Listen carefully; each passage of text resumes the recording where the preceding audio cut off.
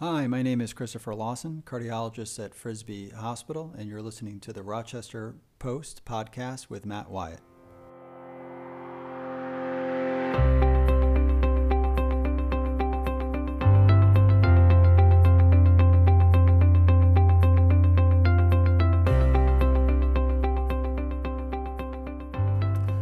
Hi, Dr. Lawson. How are you today?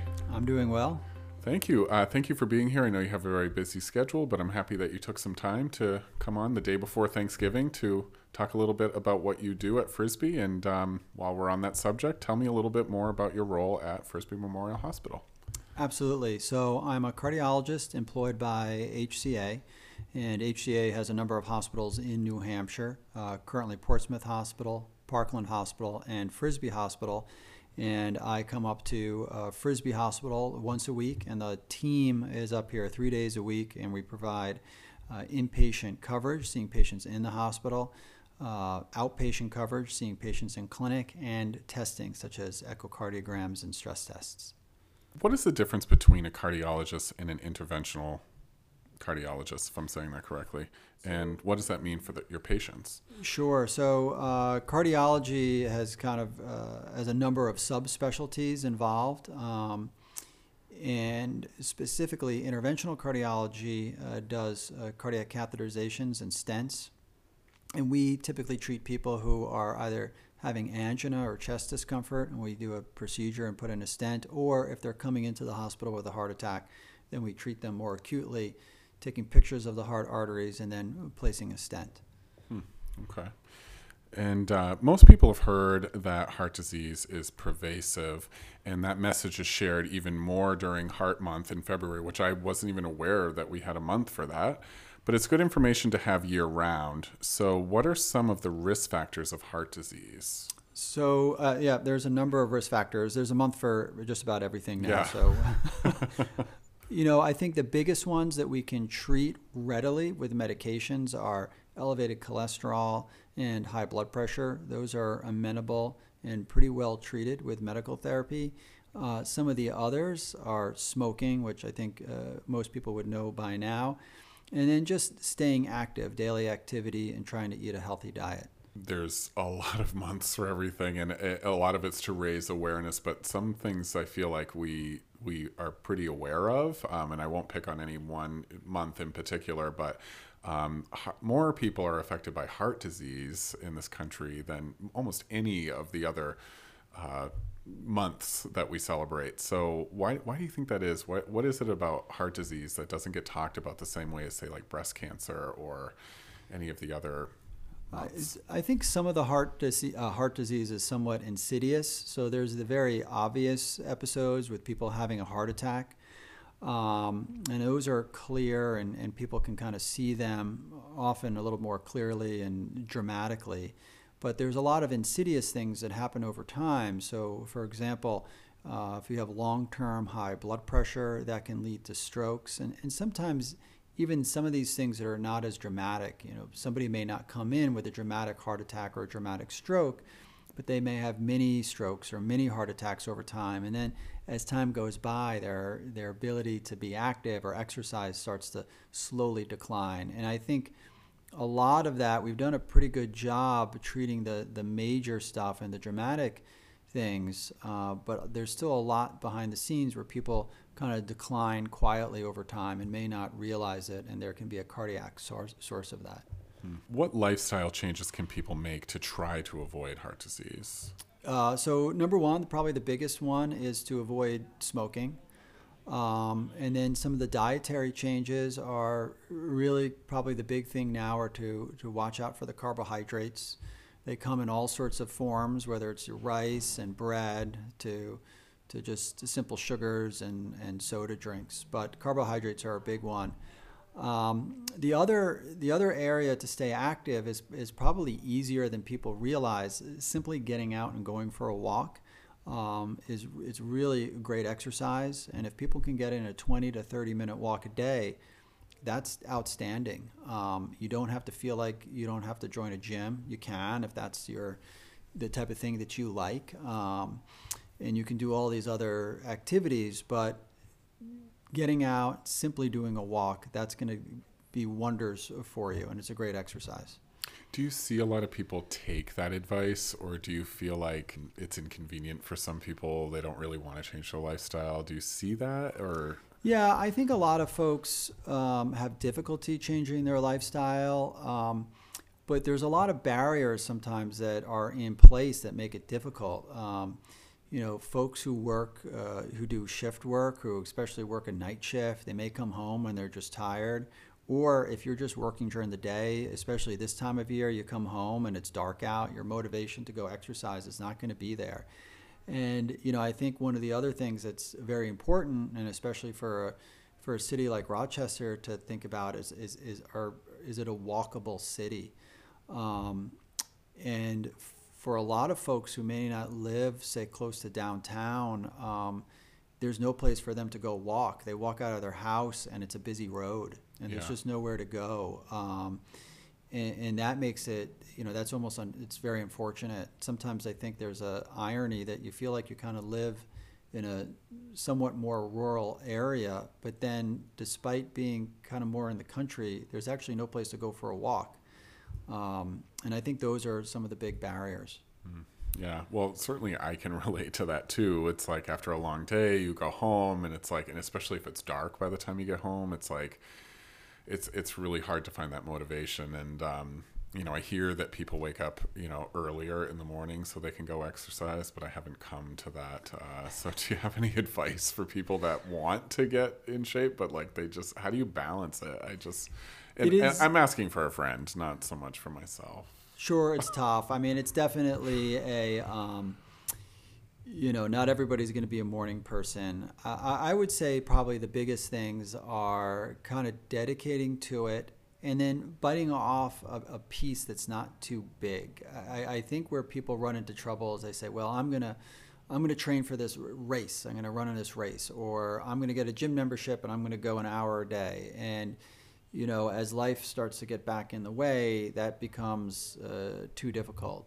But most of the time, I think if you can set aside 20 minutes, even if you can't even do 20 minutes, if you can just say, I'm going to go for a walk for 15 minutes, that's a little bit more approachable. And maybe you fit it in during a lunch break if you can't get home in time. And if you can fit those in, that would be ideal. Is heart disease genetic? And if so, will changing any of those habits really make a big difference? So yes to both questions. There is a genetic component, but there's also a strong lifestyle component. And I would say even for folks who we see every now and then, not frequently, but we do see patients who are in pretty good shape and they come in with a heart attack. But I wouldn't let that discourage people from trying to stay healthy, because even for those folks who come in healthy with one problem, we can do a pretty good job of treating that one problem, and then they recover faster and they get back to their life a lot faster. And it's easier to kind of treat when you have multiple problems. Then one problem starts to kind of interact with another problem, and it becomes difficult even to treat something like a heart attack when there's kind of layered problems on top of it. Mm-hmm. Is it true that your heart only has so many beats? So is that a good excuse for me to not have to exercise as much? Well, sort of yes and no. I would say no more. I'll stop. One thing to think about, I think, if you kind of ascribe to this idea of a limited number of beats, which is, I wouldn't say is strictly true. What happens is if you exercise, you raise your heart rate for a brief period. Let's call it a half an hour to an hour a day.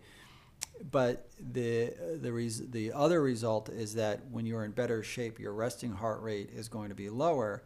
So the overall number of beats in any given day, if you're in shape, is going to be lower. So if you are a proponent of the the deterministic set number of heartbeats theory, you'll still do better with exercise, because your average heart rate and your total heartbeats over the course of a week, say, will be less. Okay. Thanks for answering that. I know a lot of people were concerned about that. Sort of switching gears here. Now that it's winter, or, I hate even saying that, we tend to hear stories about people having heart attacks while shoveling. Even if you don't have or don't know about any heart issues, what signs or symptoms should you be aware of? Yeah, so I would say two things to that. Certainly, if you go out and you're doing heavy exertion and you start having chest pain, certainly if it's persisting, you want to get to the emergency room. I think one of the important things to recognize about a heart attack is sometimes the symptoms are not always completely typical, and the earlier we can treat it, the better. Where people get into trouble is if they sort of ride it out over the weekend and they come in, and a lot of times if that artery is completely blocked, we can't get that muscle back if hours have gone by. So earlier is best. The issue with shoveling snow, I think the cold may play some role, but I think the bigger issue is that for a lot of folks, that's the most exercise they do all year. So you may be fairly sedentary, and then all of a sudden the first snowstorm comes around. It's a wet snowstorm. You got a foot of snow, and you're doing more exercise than you have done since last February, at a pretty aggressive clip. And I think that more than anything else is where people get into trouble. If you stay in shape throughout the whole year, I wouldn't worry quite as much about the exerting yourself for the shoveling snow. So your suggestion to those folks is to move to an even colder climate where they're shoveling at a more regular basis. If they can shovel all year, they'll be fine. Then they'll stay in shape. Well, you heard it here first. Speaking of cold weather, is cold weather itself bad for people with heart issues, or is that a myth? It's not completely a myth. I don't think cold weather per se is bad. There is some occasions where the arteries themselves have actually a very thin layer of muscle in them, so they can clamp down. An analogy would be your hands. If you go out in the cold, you can see sometimes your hands get cold, and the arteries that go out to your hands, they kind of clamp down to restrict blood flow. For some folks whose arteries are a little more active or twitchy, we might say, going out into the cold may provide that sort of stimulus or shock that the arteries do clamp down, and they can get angina in that setting. Typically, arteries aren't going to behave that way if they're healthy. So if you have healthy arteries, the cold shouldn't be an issue. But yes, if you do have artery disease, those sudden cold episodes can cause what we call vasospasm, or clamping down of the arteries, and cause a chest pain episode. While we're kind of on the subject of is this a myth or is this not a myth, what are some of the myths that you hear that you've just laughed to yourself when it comes to heart disease or just general heart health? What are some of the misconceptions out there that you hear and you're just like, God, I wish that I could just tell everybody to stop thinking this? Well, I mean, probably the one that has the most, I would call it, sort of controversy that swirls around it is cholesterol lowering medication.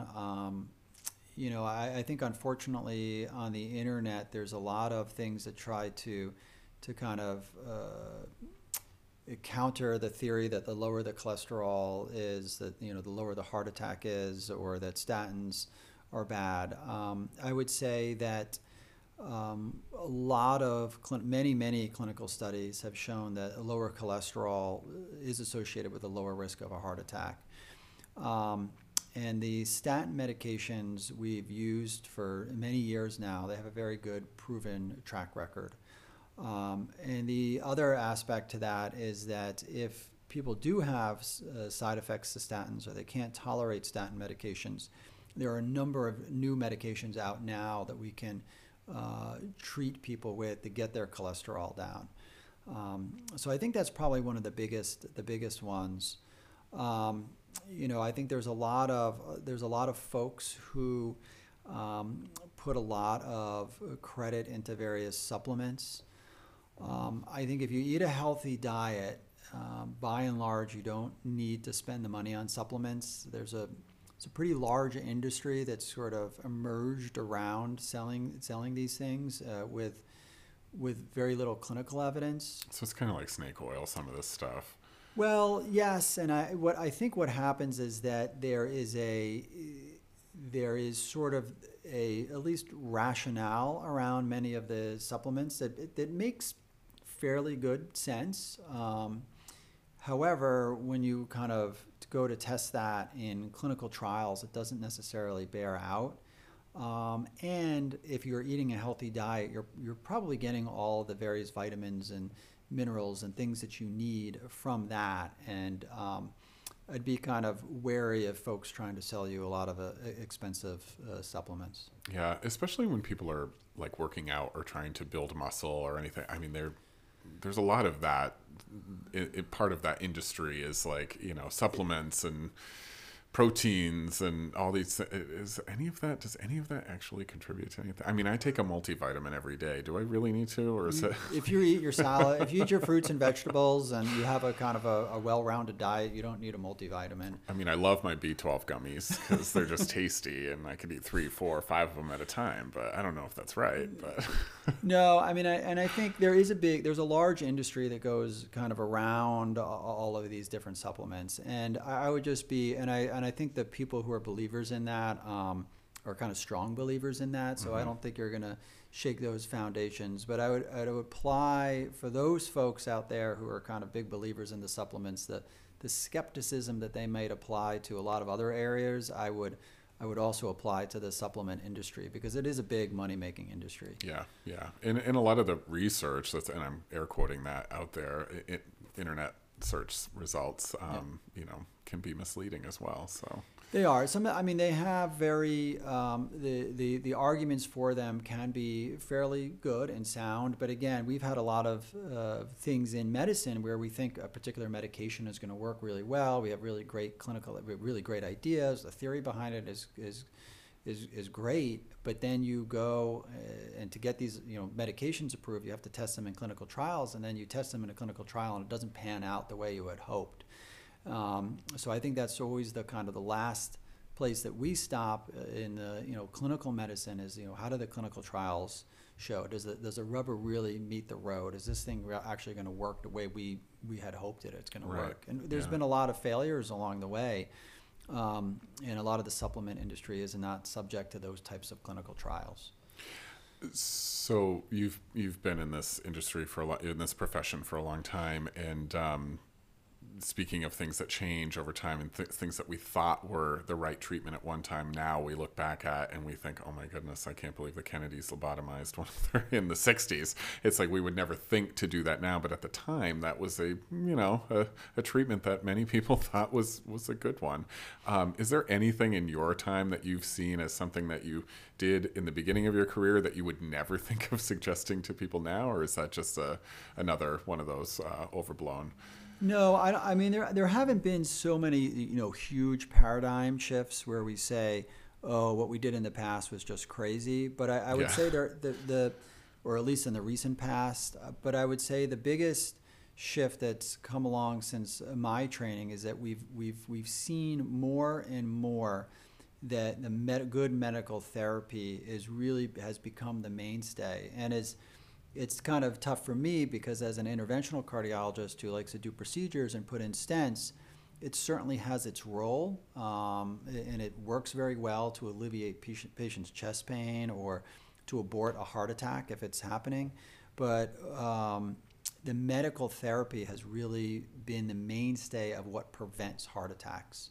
So we're doing fewer stents now, fewer procedures, and really trying to make sure that people are on good medications. And it's the things that we had said in the beginning, which is making sure the blood pressure is good, making sure the cholesterol is good. If you have diabetes, treating the diabetes, healthy diet, exercise, and not smoking. And those have become the mainstay of therapy. Yeah, so you should probably put out that cigarette because it's really inappropriate at this point. I know you spend a lot of time at Portsmouth Regional Hospital, which is Frisbie's sister hospital for those that don't know. But are the cardiology programs separate from the two institutions? And if they're connected, how do they work together? Yeah, right. I mean, in the past, they had been separate. Now they are. It's really sort of all part of one program. What we have done is that we're able to do things like echocardiograms we can do at Frisbie, and then we can read them whether we're at Portsmouth or at Frisbie. We're still working to build up some of the resources at Frisbie Hospital. The hospital was bankrupt, and There's a lot of building back that we have to do, and we're certainly in the process of doing that. We try to give as much availability as possible to patients. But our team comes up from Portsmouth and sees patients at Frisbie. It's really the same team. So whether you're at Frisbie or Portsmouth, you're getting the same cardiology coverage, especially in the outpatient setting. Good to know. Yeah. I want to ask you a few personal questions now that we're past the prescribed questions. So now I just want to, one question that I ask professionals on this show a lot is, whatever possessed you to want to get involved in this field? I'm not sure. Just sort of one step kind of led to the other, and I just sort of found myself here in a lot of ways. I think I was a liberal arts major, actually a theology major in college, and I enjoyed reading books. Sometimes I kind of wish I could just go back and just sort of sit in a library and read books all day. But I always felt like, I wanted to be part of the adventure that people were experiencing in books, so to speak, and not just sort of hidden away. And I also enjoyed science quite a bit, and maybe because I just didn't have a lot of creativity. I just didn't think of any other way of kind of combining all of that together other than going into medicine.